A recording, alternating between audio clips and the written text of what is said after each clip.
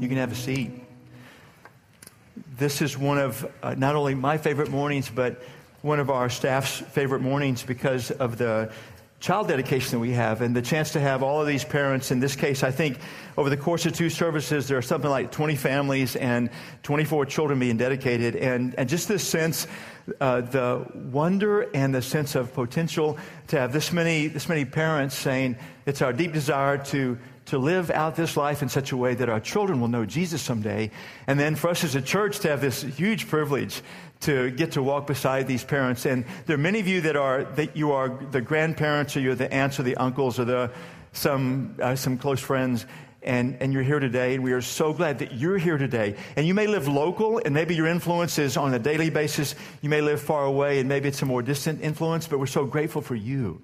And so grateful for you being here as well and standing behind and beside these parents with the same heart for them. So we're glad you guys are here. We have been in the book of Acts since Easter. We've been looking at what happened after that first Easter, the weeks and months that followed, and we'll be in Acts chapter 4 today. And so I'm going to catch some of you guys up if this is your visit time, your guest time to be here. But I want to actually start with something that the Apostle Paul wrote in 55 AD. So it's 20 to 25 years after the resurrection. And Paul's already traveled around the northern Mediterranean coast, and he's already been all the way to Greece. And back in 50 AD, so 5 years before he writes this, he's in this big city of Corinth, and he tells people about Jesus. And there are quite a number of people that begin to place their life in Jesus, and they trust Jesus. They come to know him as the living Son of God. And so Paul's writing to them 5 years later. And he says in 2 Corinthians 4:7, talking to these Christ followers, we now have this light shining in our hearts, but we ourselves are like fragile clay jars containing this great treasure. So we have this light in our hearts, but we're these fragile clay jars containing this great treasure. And he writes some in this letter of 2 Corinthians. He writes about this treasure, and you can almost feel the wonder and the awe when he realizes that out of their faith in Jesus, that they have come to know the living God. The God with all power, the God that made everything, and to know the living God and to begin to understand that his love for them is infinite. And throughout all of eternity, as they explore and experience the love of God, they'll never reach the end of it because it's infinite, and they're awash in that sense. And to know the living God that has all power, infinite power, and to have this deep relationship through Jesus, this deep relationship, no barriers between them and God, with the God who knows everything. The God with all knowledge and all wisdom and all grace. And there's this wonder and awe that this treasure in Jesus has brought this stunning, surprising relationship with a fragile, flawed, fallen, mere human being. He's just blown away by that, this treasure in these fragile clay jars, in his words, that the God of the universe would join in this kind of relationship of deep intimacy of God and now son or daughter. Blown away by that.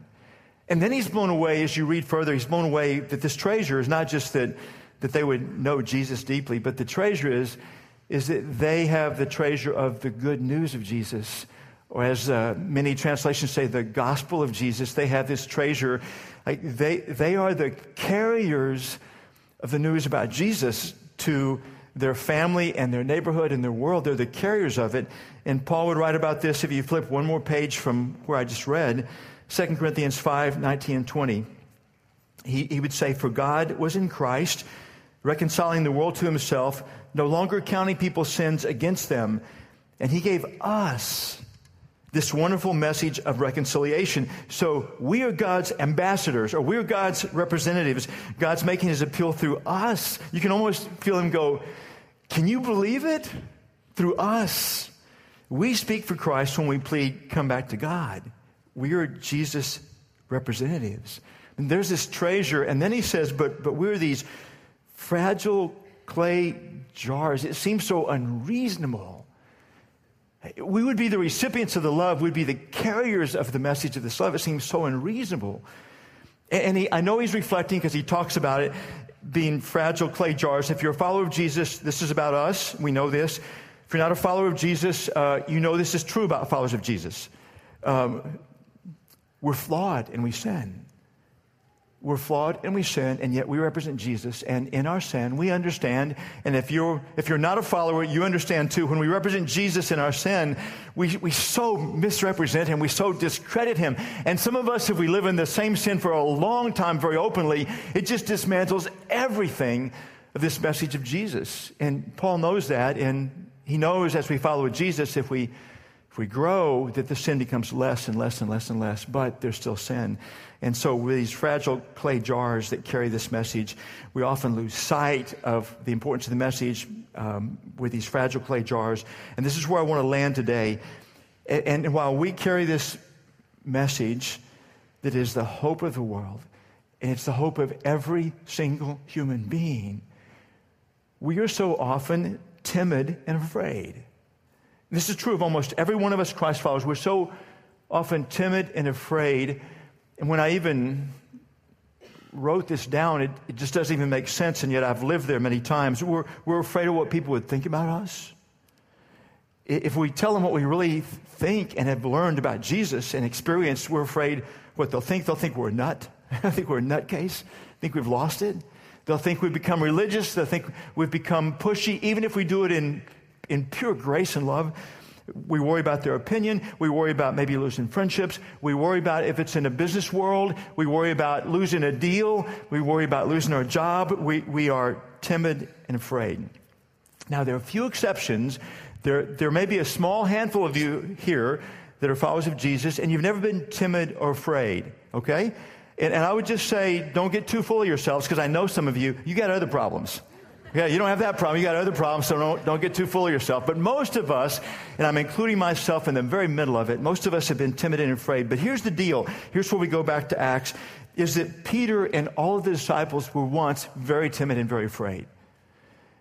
On the night Jesus was arrested, which had been a few short weeks before Acts 4, Jesus is arrested and they all abandon him, and Peter's the chief abandoner because he not only abandons Jesus, but he gets asked 3 times. Someone recognizes him and he connects him to Jesus and he says, no way. And finally, in the end, he's cursing. So I never knew the guy.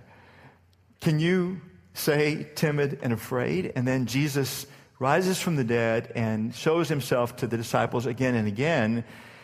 And yet for 50 days after the crucifixion, they're still timid and afraid. They're still hiding.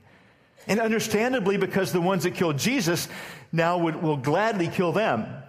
If there's any threat of this Messiah thing going on, they'll gladly kill the carriers of the messenger as well. So they're timid and afraid. And last week, Dana did a fantastic job teaching about how there's this seismic shift that began. It was Pentecost. It was 50 days after the crucifixion, and God sends His Holy Spirit to live inside those that trust Jesus. God, the Holy Spirit, which is the entirety of God's power and wisdom and love and grace, living inside a follower of Jesus, this intimate relationship inside of a human being, of the very presence of God inside of someone, and it all begins to shift. And so in chapter 4, a little bit of time has passed. Peter and John are walking to the temple for worship one day, and there's this man that's been lame his entire life, never been able to walk. He's over 40 years old, and Peter looks down in the name of Jesus, heals this man. And everyone knows about it in the town, and Peter instantly says, hey, it wasn't me. You remember Jesus that you killed? He's back. He's risen from the dead. It was Jesus has done this. And word is spreading, and it gets to the religious leaders who killed Jesus. And so in the beginning of chapter 4, they arrest Peter and John. And they have them thrown in jail that night. They bring them out the next day and to begin this trial process. And again, they're the ones that have just killed Jesus. And they'll stop at nothing to stamp this out. And so I'll pick up in Acts 4, verse 7. It says, the religious leaders, they brought in the 2 disciples and they demanded, by what power or in whose name have you done this? Then Peter, filled with the Holy Spirit, said to them, rulers and elders of our people, are we being questioned today because we've done a good deed for a crippled man? Do you want to know how he was healed? Let me clearly state to all of you and to all the people of Israel that he was healed by the powerful name of Jesus Christ, the Nazarene, the man who you crucified, but whom God raised from the dead. For Jesus is the one referred to in the Scriptures where it says, the stone that you builders rejected has now become the cornerstone. There is salvation in no one else. God's given no other name under heaven by which you must be saved. He's pulling no punches. He could have so easily said, he would have been lying. He would say, we healed him in the name of Jesus. He was a guy that passed away a few weeks ago. Right? I mean, it would have been less abrasive, wouldn't it? Or he could have said, he was healed in the name of Jesus, and he was the guy that was killed a few weeks ago. But he leaves nothing unsaid. He says, this man was healed in the name of Jesus, who you crucified. So let's just put it all on the table. You crucified him, and now Jesus is the only one through whom every human being can be saved. No one can be saved apart from Jesus. And it goes against everything that they believe, everything that they defend, everything. It goes against all of that. There's this boldness, there's this complete shift that's occurred. And so the religious leaders then become... they're blown away by this boldness. They didn't expect it because these are the ones that had run. These are the ones that had been in hiding. They're surprised by that. There's this guy in front of them that everyone knows has been miraculously healed. And so they send out Peter and John outside the chamber for a while. They have this conversation. They decide that they'll threaten them. They bring them back in. And so they threaten them. They say, never, never, never again are you allowed to speak the name of Jesus. To which in verse 19 it says, but Peter and John replied, do you think God wants us to obey you rather than him? We cannot stop telling about everything we've seen and heard. He's saying this to the ones that just killed Jesus, and the logical expectation, and Peter and John had to think it, anticipate it, is, well, they'll just kill them too. But the response is, who do you think we should obey? We're going to obey God. We can't stop. We can't stop. What fostered this boldness in them? And the big answer we got last week, the big answer is the Holy Spirit. But I want to cut down to the details of it. I want to cut down to the details. And I want to go back to what Paul wrote in AD 55 in 2 Corinthians 4:7, where he says, we now have this light shining in our hearts, but we ourselves are like fragile clay jars containing this great treasure. This makes it clear that our great power is from God, not from ourselves. We're these fragile clay jars.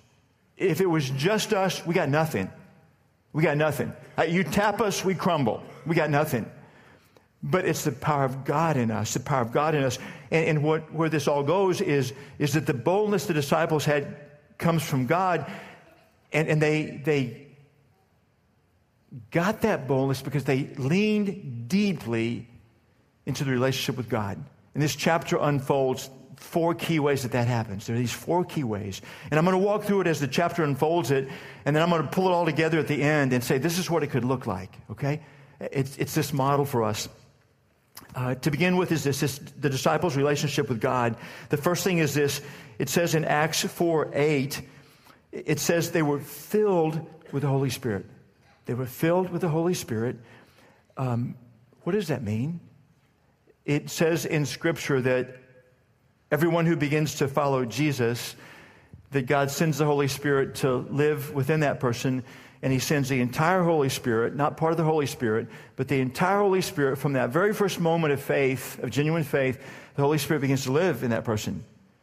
And so now to say, and you'll see this throughout some of the New Testament, it talks about now like Peter's filled with the Holy Spirit. And so it can't be saying that, well, he had part of the Holy Spirit before, now he's got all of it. Or he had none of it, now he's got all of it. He's always had all of it. He's always had all of it. So what does it mean when it says here he was filled with the Holy Spirit? And I would suggest to you that there's this parallel thought that you and I will well understand that's going to translate for us. If I were to say to you that yesterday some tragic thing happened and I was filled with fear. Yesterday some horrible thing happened and I was filled with fear. You would understand, wouldn't you, that fear was controlling me, wouldn't you? I was under the control of fear. I was filled with fear. You would understand I was in the grip of fear, right? I was filled with fear. And this translates to what I believe God is saying here. To be filled with the Holy Spirit is to be under the control of the Holy Spirit. To be in the utter grip of the Holy Spirit. And this always requires our yielding to the Holy Spirit. If you're a follower of Jesus, as I am, the Holy Spirit is always in residence in us. But He doesn't force Himself upon us to direct our steps and thoughts and words. And so there has to be this continual yielding, because He's not forceful. And if you're a follower of Jesus, you know that, don't you know? He's not forceful, but He's there. But you probably know, if you follow Jesus very long, you probably know that when you yield, when you say, God, have your way, like, show me, teach me, direct me, give me strength, give me courage, have your way. And I think that's what has happened here. That's what this is describing, is that Peter, he's had the full presence of the Holy Spirit. It's saying right here, it's saying he's fully yielded to the Holy Spirit. He's fully yielded to the Holy Spirit. He's in the grip of the Holy Spirit. Last Sunday afternoon, I just gotten back from this infusion weekend that a lot of us had led. It's this marriage weekend that we've just started in recent months. It's a great, great weekend, by the way. If you're married, you got to put this on your radar. But I just gotten back from that. I was anxious to hear about how Sunday morning had done. Dana was teaching. I always hate to miss it when he teaches, because it's always so good. I always watch the video, but I hadn't watched the video. And I talked to this lady who's one of the boldest followers of Jesus that I know. Bold follower of Jesus in a grace-filled way, deep impact in her world wherever she goes. And I talked to her, and she said that what Dana said had deeply stirred her on Sunday morning, because he talked about the Holy Spirit's prompting and leading. And she said, I realized what I knew had happened on Saturday, the day before. She said there were twice I knew the prompting of the Holy Spirit to speak to someone in a way that might lead them toward Jesus. And I ignored it twice.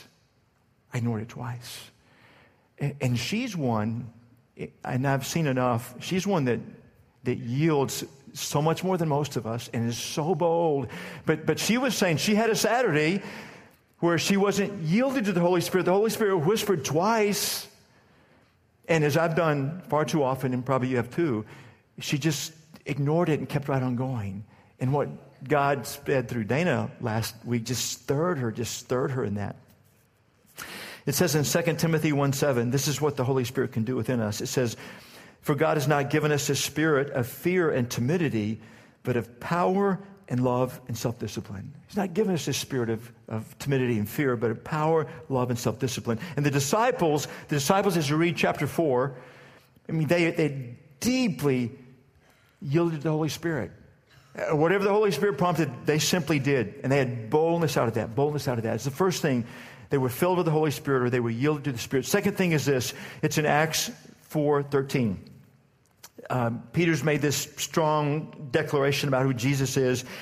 In verse 13, it says, the members of the council were amazed when they saw the boldness of Peter and John, for they could see that they were ordinary men with no special training in the Scriptures. They also recognized them as men who had been with Jesus. And this is the second key. They had been with Jesus. And they'd been with Jesus when Jesus had skin on, definitely. 3+ years. They'd been with Jesus when Jesus had skin on. They would continue to be with Him in their times of reflection and prayer with Him. Beyond the resurrection, they would continue to be with Him. But they had been with Jesus. And here's the key for us Christ followers. Just like the Holy Spirit is always with a Christ follower, Jesus is always with a Christ follower. The question is, are we always present with Him? Are we really present with Him? He's present with us. Are we really present with Him? And it almost always boils down to there's this transformation that happens in a human soul when we consistently have time just with Him. To be just with Jesus. There's a transformation of the soul. And what it usually looks like is to sit down with the Bible and to sit down and have some time to pray. And in that mixture of reading what God says in Scripture and praying, there's this conversation that emerges. There's this presence of Jesus in that. And there's something unique that happens when it's just you and Jesus that just tends not to happen if it's you and Jesus and more.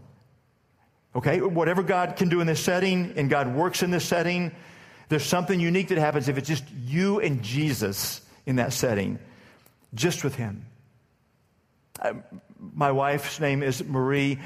We began dating 40 years ago this September. We dated and were engaged for about 2 years. Coming up on 38 years of marriage. When we were married, then we began to live together, and the time with Marie, endless hours, and she has rubbed off on me, and in the best of ways, and some of them are very simple ways. When we first got married, I just junk up wherever I was. I didn't really like it, but it was easy. And she's gently rubbed off on me through time. It wasn't that she told me to change that. I just got to liking, like, our house being neat and tidy and all that. And over the course of time, like, I've become one of the ones that creates it that way now. Just by being with her, she's transformed me, and it's an attractive transformation.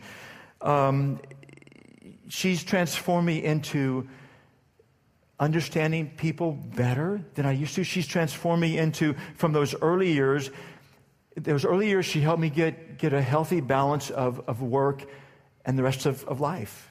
She helped me with that. She's helped me. She has this massive love for God's creation. And I've grown this love for the beauty of God's creation in birds and flowers and in dogs. And some of you, you don't believe that.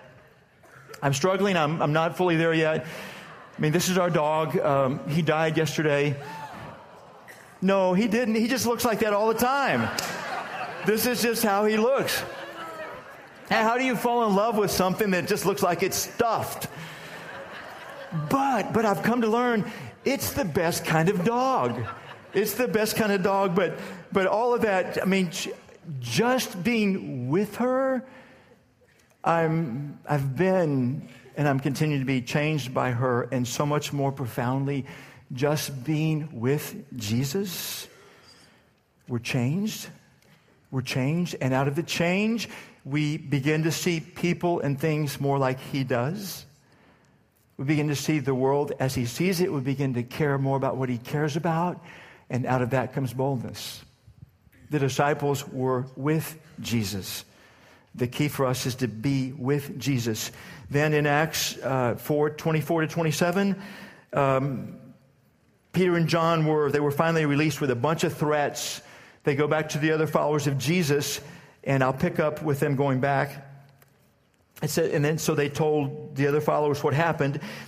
When they heard the report, all the believers lifted their voices together in prayer to God. And then listen to what they prayed. "O sovereign Lord," like you're the God of all power, creator of heaven and earth, the sea, and everything in them. You spoke long ago by the Holy Spirit through our ancestor David, your servant, saying, "Why are all the nations so angry? Why did they waste their time with futile plans? The kings of the earth prepared for battle. The rulers gathered together against the Lord and against His Messiah." They said, 1,000 years ago you wrote this. You're the God of all power. And there are these little ants on the planet who oppose the Messiah. Verse 27, in fact, this has happened here in this very city. For Herod Antipas, Pontius Pilate, the governor, the Gentiles, the people of Israel were all united against Jesus, your holy servant, whom you anointed. And what they're doing, they're remembering who God is. They're remembering who God is.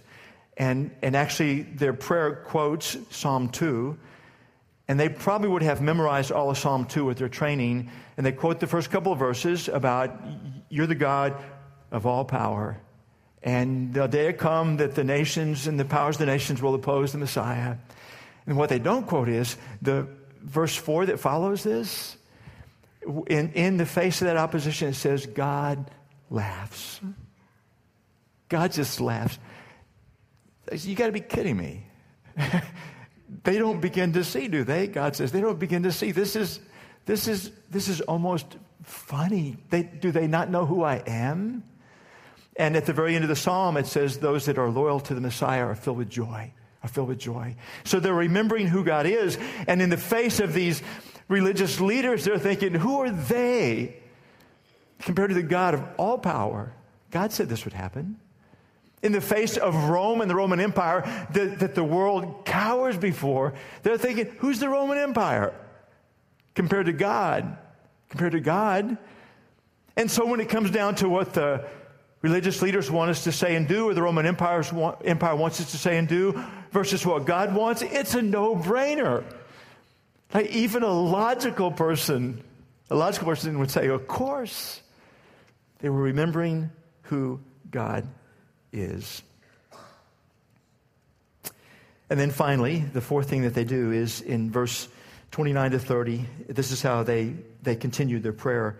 And before I read the prayer, think about this. They've been threatened to be beaten, and if that's not enough, then to be killed. They've been threatened. What would you pray for? If you were in their shoes and the threat is to be beaten and maybe killed, what would you pray for? I would be praying for safety. God protect us. God protect us. This is what they prayed. This is, let me pick up in 29. And now, O Lord, hear their threats and give us, your servants, great boldness in preaching your word. Stretch out your hand with healing power. May miraculous signs and wonders be done through the name of your holy servant Jesus. God, just make us bold. Just make us bold. And then work. Heal people. Show people your power so they'll have reason to believe. Just give us boldness. Now, to pray for safety, it's a great prayer. I wouldn't suggest we not pray for safety. They just didn't even think about it. They said that the Trump prayer, pray for boldness, pray for boldness. And so it says in verse 31, it says, after this prayer, the meeting place shook.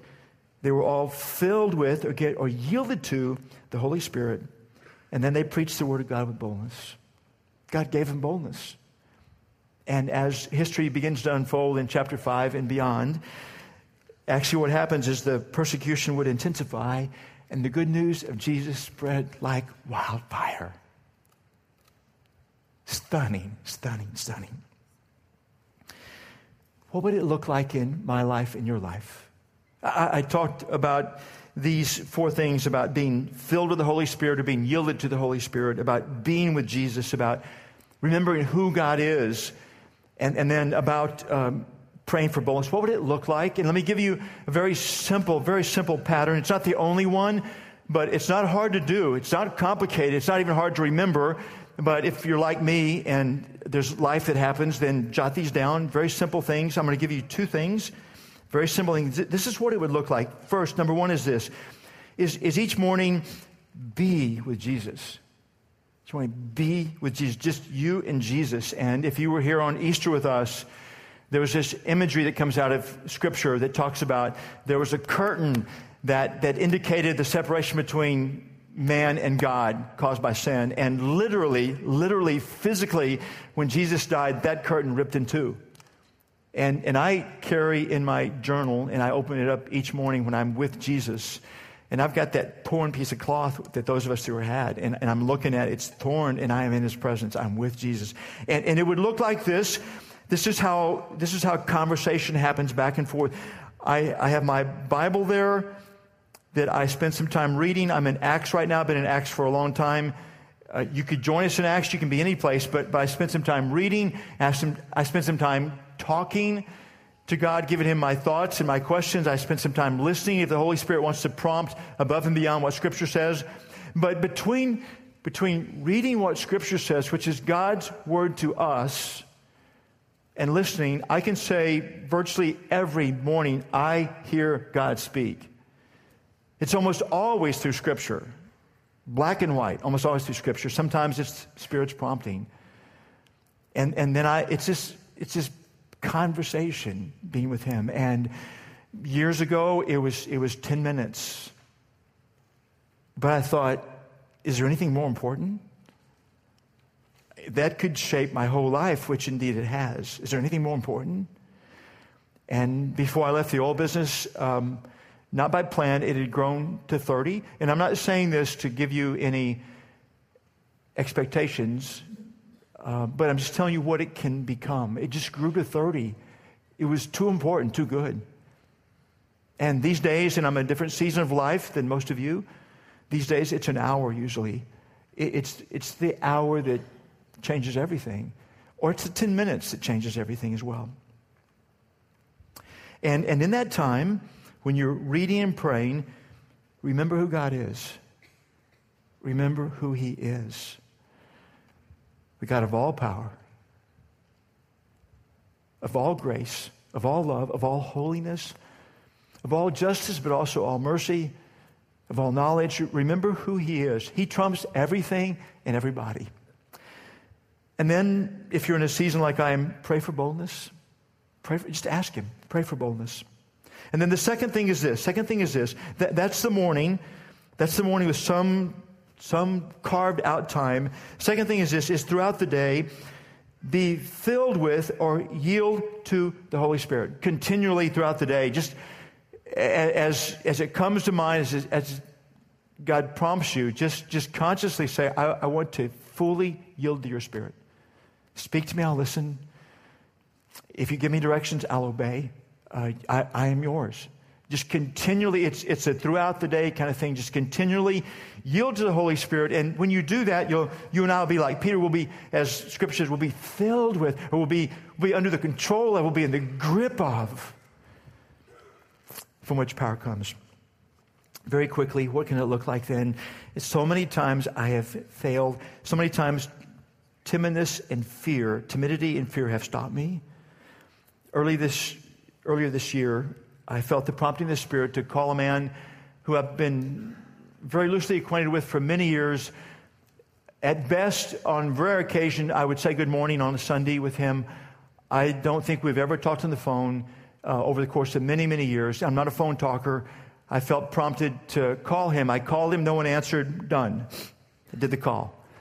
Pretty soon there's this call back, and the person says, there's a number I didn't recognize. My name is so-and-so. I'm returning a call. It's the guy. And so I said, well, I'm Rick Baldwin. I'm the pastor at the church you go to. And there's silence. I know what he's thinking. I wish I hadn't returned that call. Anybody else? Wish I hadn't returned that call. There's this prolonged silence. And then he says, you would not believe. This has never happened. I've never prayed this morning. I prayed I could talk to you. And there was a conversation that has unfolded, and God has worked in that conversation. It was just the Spirit prompted, make a phone call. And I've learned through the years, as only God can do through any of us, there was a phone call I did not even know. There was someone struggling with the thoughts of suicide, and God used that phone call. I didn't even know at the time to turn the direction. There was a phone call. I didn't even know at the time that someone, as we hung up, someone gave their life to Jesus. I didn't even know. Just the prompting of the Spirit, just do it. Just do it. There's a time years ago, I felt prompted to go see a man who I barely met on the far west beltway to have lunch with him. It was a busy week, but felt the prompting. Had lunch with him, had conversation with him. It was pleasant. It seemed to go nowhere. So I spent 3.5 hours and nothing seemed to come of it. And I would learn much later that maybe a couple years later, that lunch was one of several things God used for this person to give their life to Jesus. And then as several years more have passed, and now all that God's done, this person has been used by God to touch hundreds, if not thousands of people in this church. And it was just this prompting, just make a lunch appointment. And at the time, and this often happens, the time I drove away and as time was unfolding, I thought, well, that was a dud. You never know. Years ago, I felt this prompting. There was a man that managed a restaurant that I frequented. I felt this prompting, build a friendship for the sake of the name of Jesus. And I did, and so many times we sat down, so many conversations about God and about Jesus and life, and went on for a long, long time. And I would linger at this place, just hoping he would show up. And I would linger and have conversations that sometimes would go on and on with him. And then after a long period of time, he gets transferred outside my circumference to the restaurants I can go to, and he's gone. And to this day, it appears nothing's come from it. But I think he's still alive. God's not done yet. For all I know, God's already worked in it. It's just, you never know. I have a friend, met Jesus here, deeply yielded to the Spirit, and began to do his job like he thought Jesus would do it. Began to manage his business the way he thought Jesus would manage it. And as he did that, the morale went sky high and profits went sky high. But what he did was very foreign and frightening to his superiors, and he would eventually lose his job. Scary thing. He had no regrets, but scary thing. But he just felt prompted by the Spirit, just do this like Jesus would. This is God's yearning, that we would no longer be timid and afraid. If you're a follower of Jesus, we would no longer be timid and afraid. And I think in Acts 4, God's given us this glimpse of how to increasingly become that kind of Christ follower. Father in heaven, pray for the ones in this room that don't yet know Jesus, that they might take a step toward him, maybe even this day. Maybe even this day say, I yield my life to you. Or maybe a step to explore. And Father, I pray for those of us that know Jesus, that with increased abandon, we would lean into this relationship as we've talked about in such a way that boldness is the result. I pray in Jesus' name. Amen. Amen. Thank you, Rick.